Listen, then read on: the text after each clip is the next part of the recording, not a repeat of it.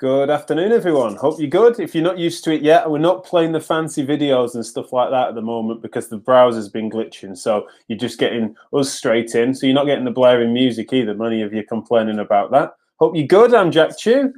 This afternoon is yet another Chewing It Over at lunchtime, 12:30 till 1 o'clock. We come to you live across various different forms of social media. I'm just looking at myself there. I'm feeling quite naked. Where's my little frame gone? There we go. That's better. Feeling better for that. So I'm really excited for today's session. Long coming, really. Darren's been very patient with me. We've had to rearrange a couple of times, but we've been wanting to get Darren on the show because we wanted to talk about long COVID. And I put a message out there on social media saying, who should we have some long COVID discussions with? And there will be a few. And one of the names that kept coming up is Darren, because he's been kind enough to share his experiences with long COVID as a patient. He's a physio by background. He'll tell you more about this himself. But it was just really interesting to then look into Darren and Darren's story and some of the advocacy work he's been doing to share, especially because there's some mistakes that are being made, especially that in the therapist community. There seems to be some of our instincts cut against the sensible thing to do in this circumstance, and so I'm sure we'll go into the detail on that. But he's been someone who's been really generous with his time, and even prior to this, of course, someone who is in the advocacy and activist space and generating lots of interesting conversation. And so it's been brilliant to grab him on the show. Hopefully, as ever, the technology works okay. Please do drop your comments in the chat function. I know what you lot are like when we've got a guest on, especially a new guest. You're often quiet until the last minute, but please, Darren's encouraged any questions that come in, especially on this important topic. So let's get stuck into it, and please do get stuck in the chat function. So hopefully, without further ado, Darren, can you hear me? I can hear you. Hello, Jack. Fantastic. Thank you for joining me. So firstly, just tell folk a little bit about you, and then also just dive straight into your sort of background, especially as COVID hit. Yeah, sure. No, thank you very much for having me today. So as you said, my name is Darren Brown. I'm a cisgendered gay white man with preferred pronouns he, him. I'm of mixed English and Irish heritage. I live in London in the UK. I'm clinically and academically a physiotherapist. My background is in the area of HIV, disability and rehabilitation. However, as you mentioned, I am also a person living with long COVID. So I contracted coronavirus in March 2020, and we're coming up to what might be affectionately known as my COVID-iversary, if you want to call it that, which is I'm now coming up to a year after contracting coronavirus and still living with the episodic and unpredictable nature of long COVID. No, it's fascinating because, of course, you are in. I speak as an MSK physio here, where obviously we weren't necessarily seeing, especially in the early stages, many coronavirus patients. However, you were, and that's one of the places I imagine that you were exposed. But it's just that your experience was with a physio hat, and now, of course, with the lived experience of it yourself. How did the early stages of the pandemic and before you contracted coronavirus, how did that play out, and how was that for you? Yeah, so obviously I am kind of sitting in this multiple hatted situation, aren't I? I've got this dual perspective of being both a healthcare professional and a physiotherapist, but now also living with long COVID. So my journey, obviously it's a year long, so I'm not going to bore you with all the fine details, but like back in March 2020 is when we started seeing the global pandemic really coming to light in the United Kingdom. So where I work in the NHS. I work at Chelsea and Westminster Hospital. As I said, I specialise in HIV. So I work on an infectious diseases unit. And where we work, we've got a ward that's full of side rooms for particular infection control reasons. And so the first patients that came into our hospital came onto our ward.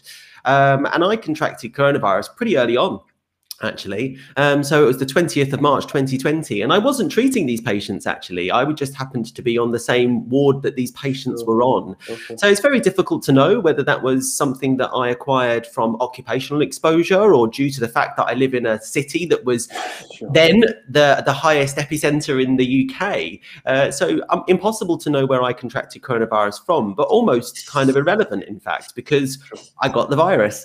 And so I ended up being off work for what was the standard time, which was 10 days. I was acutely unwell. I was really unwell with a whole cluster of different acute symptoms. I think most people are pretty familiar with now, you know, the overwhelming sense of breathlessness. I didn't have a cough, but I did have all over body pain, fevers. I had the classic loss of sense of smell and taste. I was in bed for 3 days, but after 3 days, I kind of bounced out of bed. I started to be the physio that I am. I tried to do a bit of activity, a little bit of gentle yoga to start with and things. And then after 10 days, I went back to work.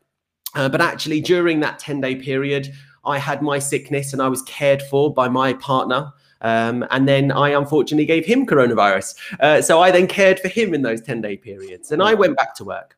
And when I went back to work, as many people were in acute hospital settings, were then responding to this global pandemic. And many of us were redeployed. And I was one of those staff as well that was redeployed. So I was redeployed to acute medical settings. So that was for expediting discharge for patients out of hospital. So sorting out their requirements to get home. And then I was redeployed further to a non-invasive ventilation setting, and then also to intensive care. And actually, after my acute episode of coronavirus, I worked full time for 6 months. And that included all of the changes to our working schedules that was happening. We were doing day shifts, we were doing evening shifts, we were doing overnight shifts. Many of us were sleeping in hotels next to the hospital because we couldn't get home because there was limited transport, or we just needed to rest straight after work so that we could go back in the next day. So our lives were obviously turned upside down. But during that 6-month period where I returned back to work, I had some symptoms. I had some fatigue. I had a bit of breathlessness. I also had some discoordination. I kept tripping up the stairs. But I didn't really know that I had long COVID. I just thought maybe I've got a little bit. In fact, I didn't even know what long COVID was. I just thought I had some little bit of a tail end of having had a virus. You know, we've all had viruses in the past where, you know, it could take a few months to get better. You have a little bit of niggles here, there and everywhere. But with time, these things get better. And I just thought that was it, really. And also, I was working, I don't like using war language, so I'm not going to use that language, but working in the healthcare setting, responding to a global pandemic, and everyone was shattered. So, that is something that's a really definitely a point I wanted to make, is that it's sometimes hard for us to think back 12 months, 6 months away, especially because it's been so different. But at that time, it would have been really difficult, I imagine, to differentiate between the exhaustion that you'd expect from the fact that it's such an unusual circumstance, so stressful, the precautions that were needed to be provided for staff and for patients, means that it would have been hard to tease out the fact that this is actually something that's related to it, especially at a time where we weren't really naming. I don't think, look, long COVID maybe had started to be coined, but there needed to be the long bit. There needed to be enough time to have passed for the majority of infections, or that first wave particularly, for us to come to notice that it's messing around with metabolic factors. It's affecting fatigue particularly, and starting to represent some other conditions that I'm sure we'll talk about. But how did you manage at any point to tease those things out? Well, I won't lie.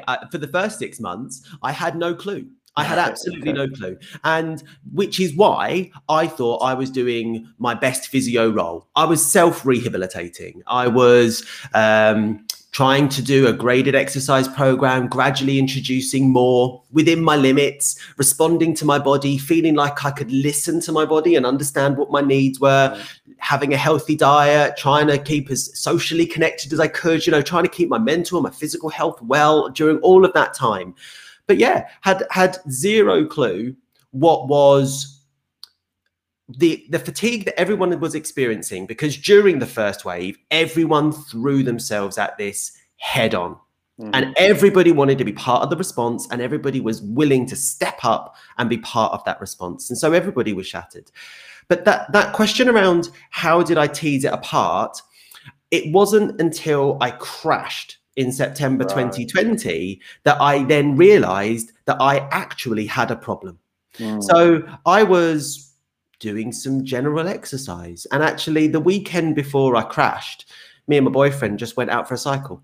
we hired a Boris bike, so the Santander cycles, because we were offered like a free hire scheme through work, and we just went for a cycle one Saturday, and it wasn't a particularly effortful cycle. Like, we were trying to keep it free, so we were stopping every 20 minutes to park the bikes, so it wasn't like it was like a full-on cycle. We were just doing a bit of cycling around London.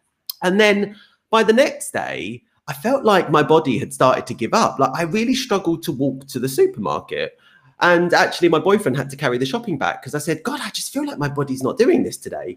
And then by the Monday, I couldn't really walk to work, which is a 1 kilometer walk from the tube station to the hospital, which is a walk I do every day. And by the time I walked into work, I was pale, I was sweaty, I had palpitations, I was short of breath, and I was profusely sweating. My body felt like it was literally giving up on me. And I went home, and because I was sent home, and then at that point, I took myself to bed, and I became bedbound for a week.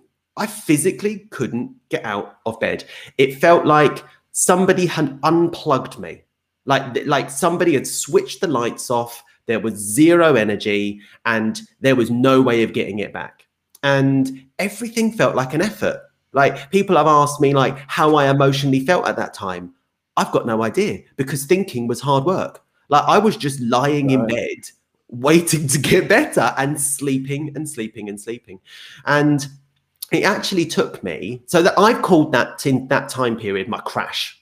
And that's when I started to learn that there were already existing communities of people that were living with the long-term sequelae or effects of coronavirus, had coined this term long COVID. And I realized, Christ almighty, I think this is what I've got. This sounds like me. So I joined some of these groups online, these peer support groups, and realized that some of the experiences I was having were not actually that unusual. And I was not alone in these experiences. And that crash, if I was to summarize the amount of time it took me to improve from that crash, it took 4 months to get nearly back to baseline, to where I was before my crash. That will surprise so many people, that the durations of all of this, especially the period of time between your episode of being acutely unwell with the coronavirus and then your crash, that gap. So that's an alarming feature of it in itself, because I think so many are going to be lulled into a false sense of security in many ways. And I think that I'm sorry, I'm just getting a bit of a, I don't know if it's my microphone echoing slightly, so bear with me 1 second there. Sorry, just a bit of a technical.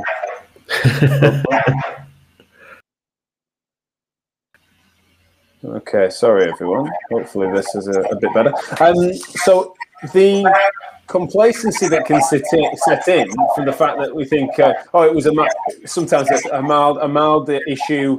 Obviously, in your case, you were poorly. Don't get me wrong, but I mean, some people sometimes then you hear so many stories of people feeling like they've shaken it off. They get they try to even sometimes be cautious, and then a few weeks later or a few months later, even as long as 6 months in your case, you do something that any other time would have been something or nothing, and actually that then obviously took you to bed for a week.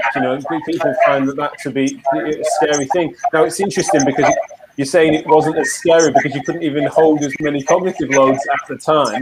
As you started to then climb out of that and started to notice the community, one of the things that I think you've spoken on, but I've found it to be really nice, that it's an emergent patient-coined term that then has sort of set the parameters around what it is and how it feels.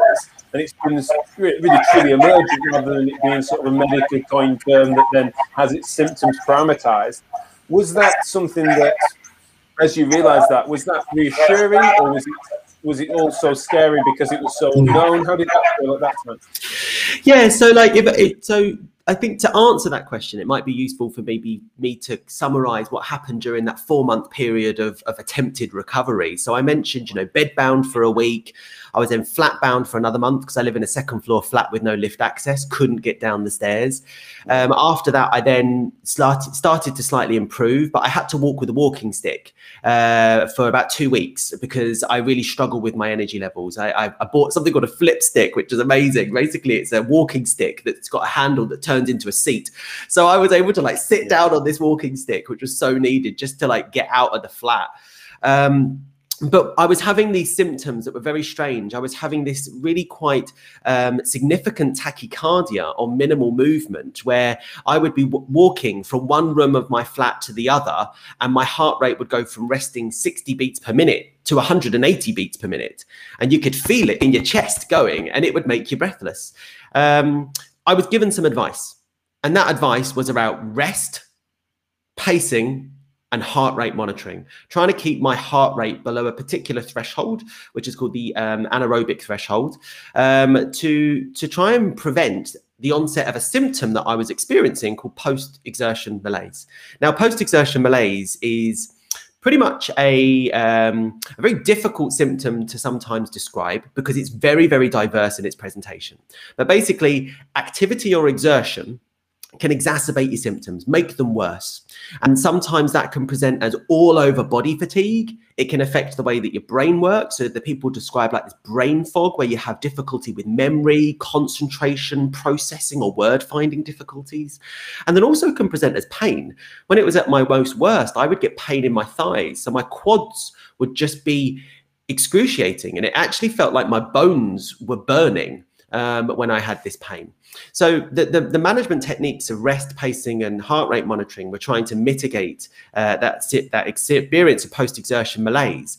But the episodic nature of this over that time period was really difficult to navigate this boom-bust cycle. But eventually I then, after 2 months of being signed off work, returned back to work on a phased return to work. And that slowly increased my days, hours, and duration of work and the type of work that I was doing. And then after 4 months, I got to the point where I was officially ending my phased return to work. I'm still not working full time. I take a day off a week using my annual leave. So we're now getting to the 6th month period of me living with long COVID, and I'm still not 100%. I still have days where I struggle with some of those symptoms. But when you asked around how was I with that? Actually, I don't know that I was a very emotionally labile at times. I think unsurprisingly, considering how tired I was. I hate the word tired. Fatigue is also not very descriptive. It's an all body symptom, total body shutdown, turn the lights off. But I was just exhausted, and you just got zero resilience and energy. And I was just crying over everything. And even malaise can sometimes feel a bit too mild in some ways because of the way it's used in our language, isn't it? But yeah, I think our language is very well suited to describing some of the symptoms that are actually so profoundly disabling. But the overwhelming sense and emotion that I had was this sense of uncertainty or worry about the future. Now, this is not a new descriptive. It's something that maybe we'll come on to later that I've learned from the context of HIV disability and rehabilitation. But what we know is that for me, that uncertainty was about, will I get better? Is this going to be long term? What are the implications on my ability to perform my life and social roles? What about work? And actually, there is an element of that uncertainty that still sits with me now. I'm only working 4 days a week. And I think, well, what's the implications of me for my future with this? How does this impact on me and my ability to perform my roles? And also my identities in those roles. You know, I'm a very proud physio and have been very vocal about that for many years. And so there are many feelings that come with this. And I think that's why it's so important that that we recognize how disabling this can be, but also the episodic and unpredictable nature of that. I mentioned in the intro about the fact that some of our physio instincts to get people moving and to sort of lean into rehabilitation as a functional improvement, break things down perhaps, but also just aspire to make the body more resilient, more robust, and challenge ourselves in that direction. Some of those instincts seem to have, especially at the wrong tempo, shall we say, have been known to really exacerbate. And the ME community, chronic fatigue community, have been really vocal about the fact that that is something that can really set people back. It seems to be something similar within long COVID. Do you think there is something to be said for us trying to get the message out? And I know you have been doing to just temper some of that a little bit and just to go steadier.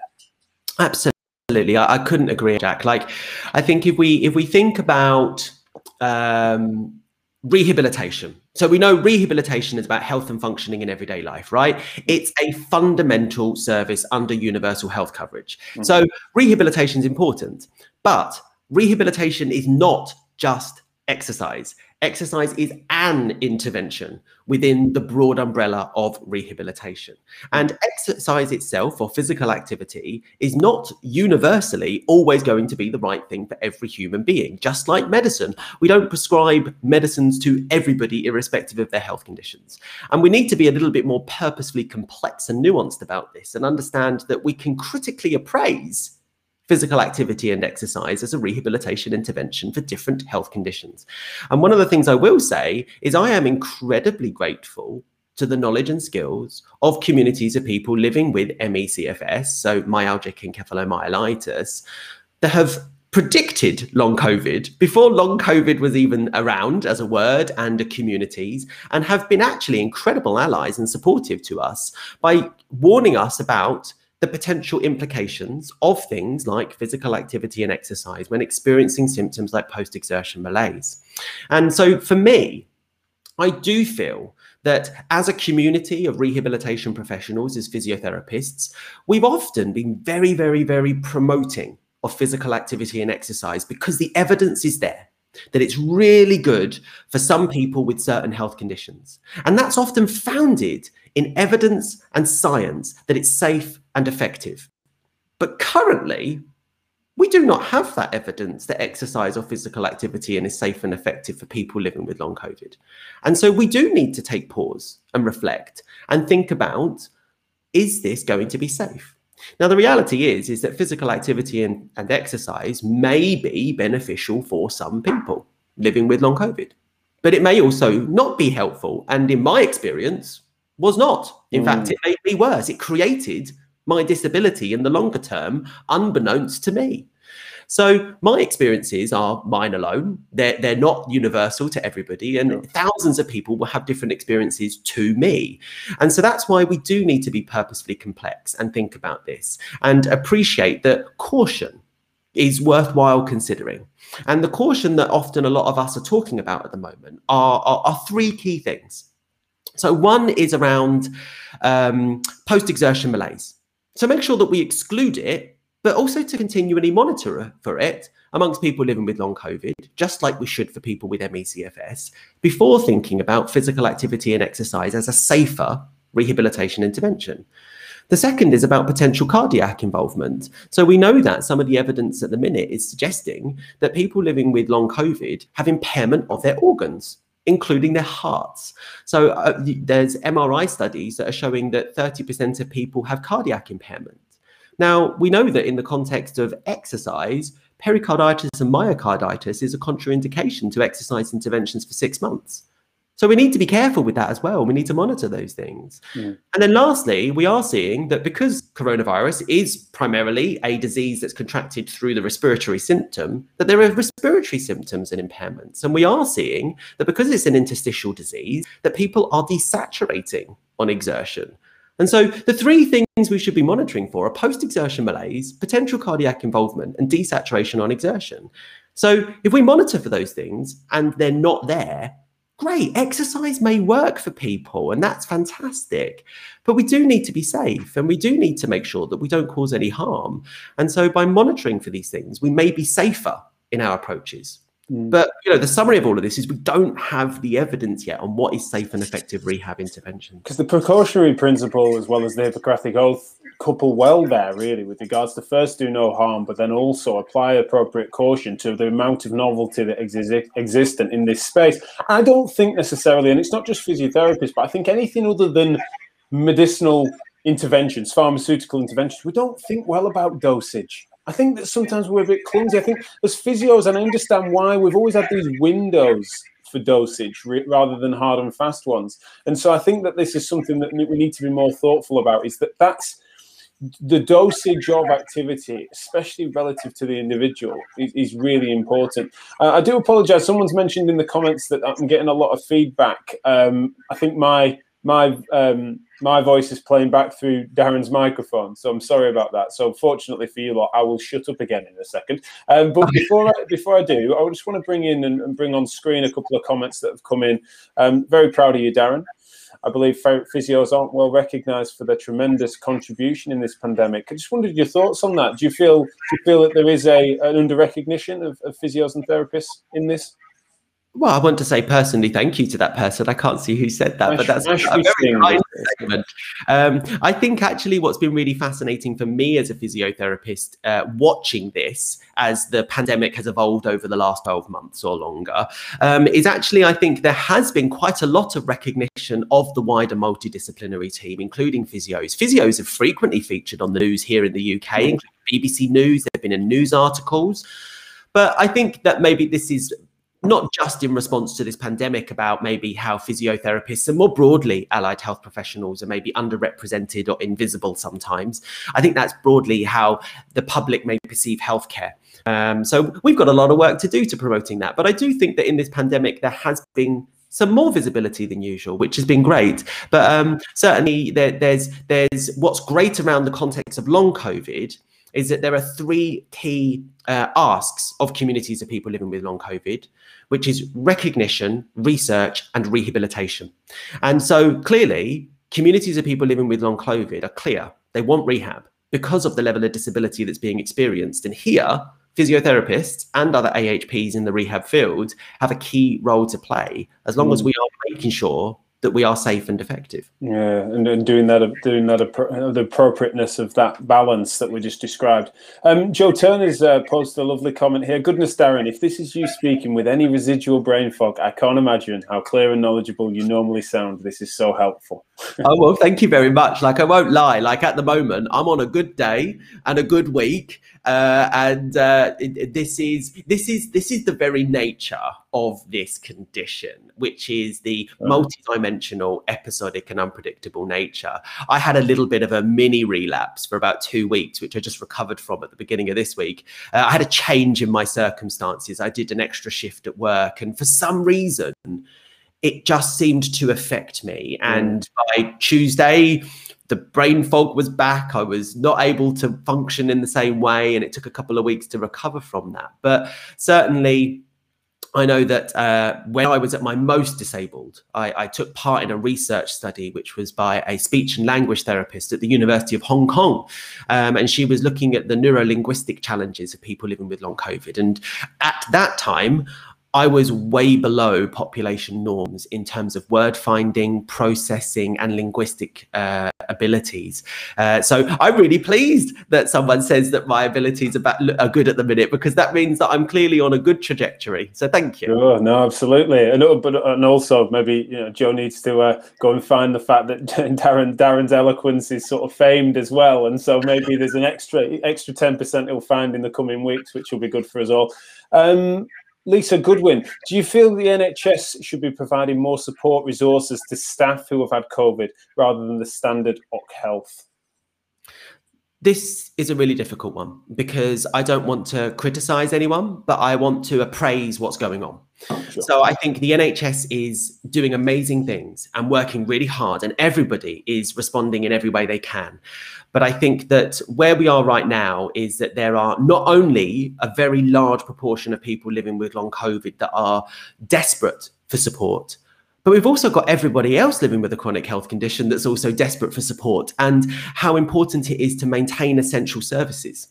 I think that one of the calls that has been out there is for coronavirus, and therefore within that long COVID, to be recognised as an occupational disease because of the risk of exposure through employment for NHS staff. That's been discussed in Parliament with the all-party parliamentary group on coronavirus, and should be debated further. I think there is work to do still on how occupational health services, the NHS, and more broadly employers look at disability and employment rights. Because if we think about how existing return to work programs are, they're quite linear. Start, short period, over time, you're done.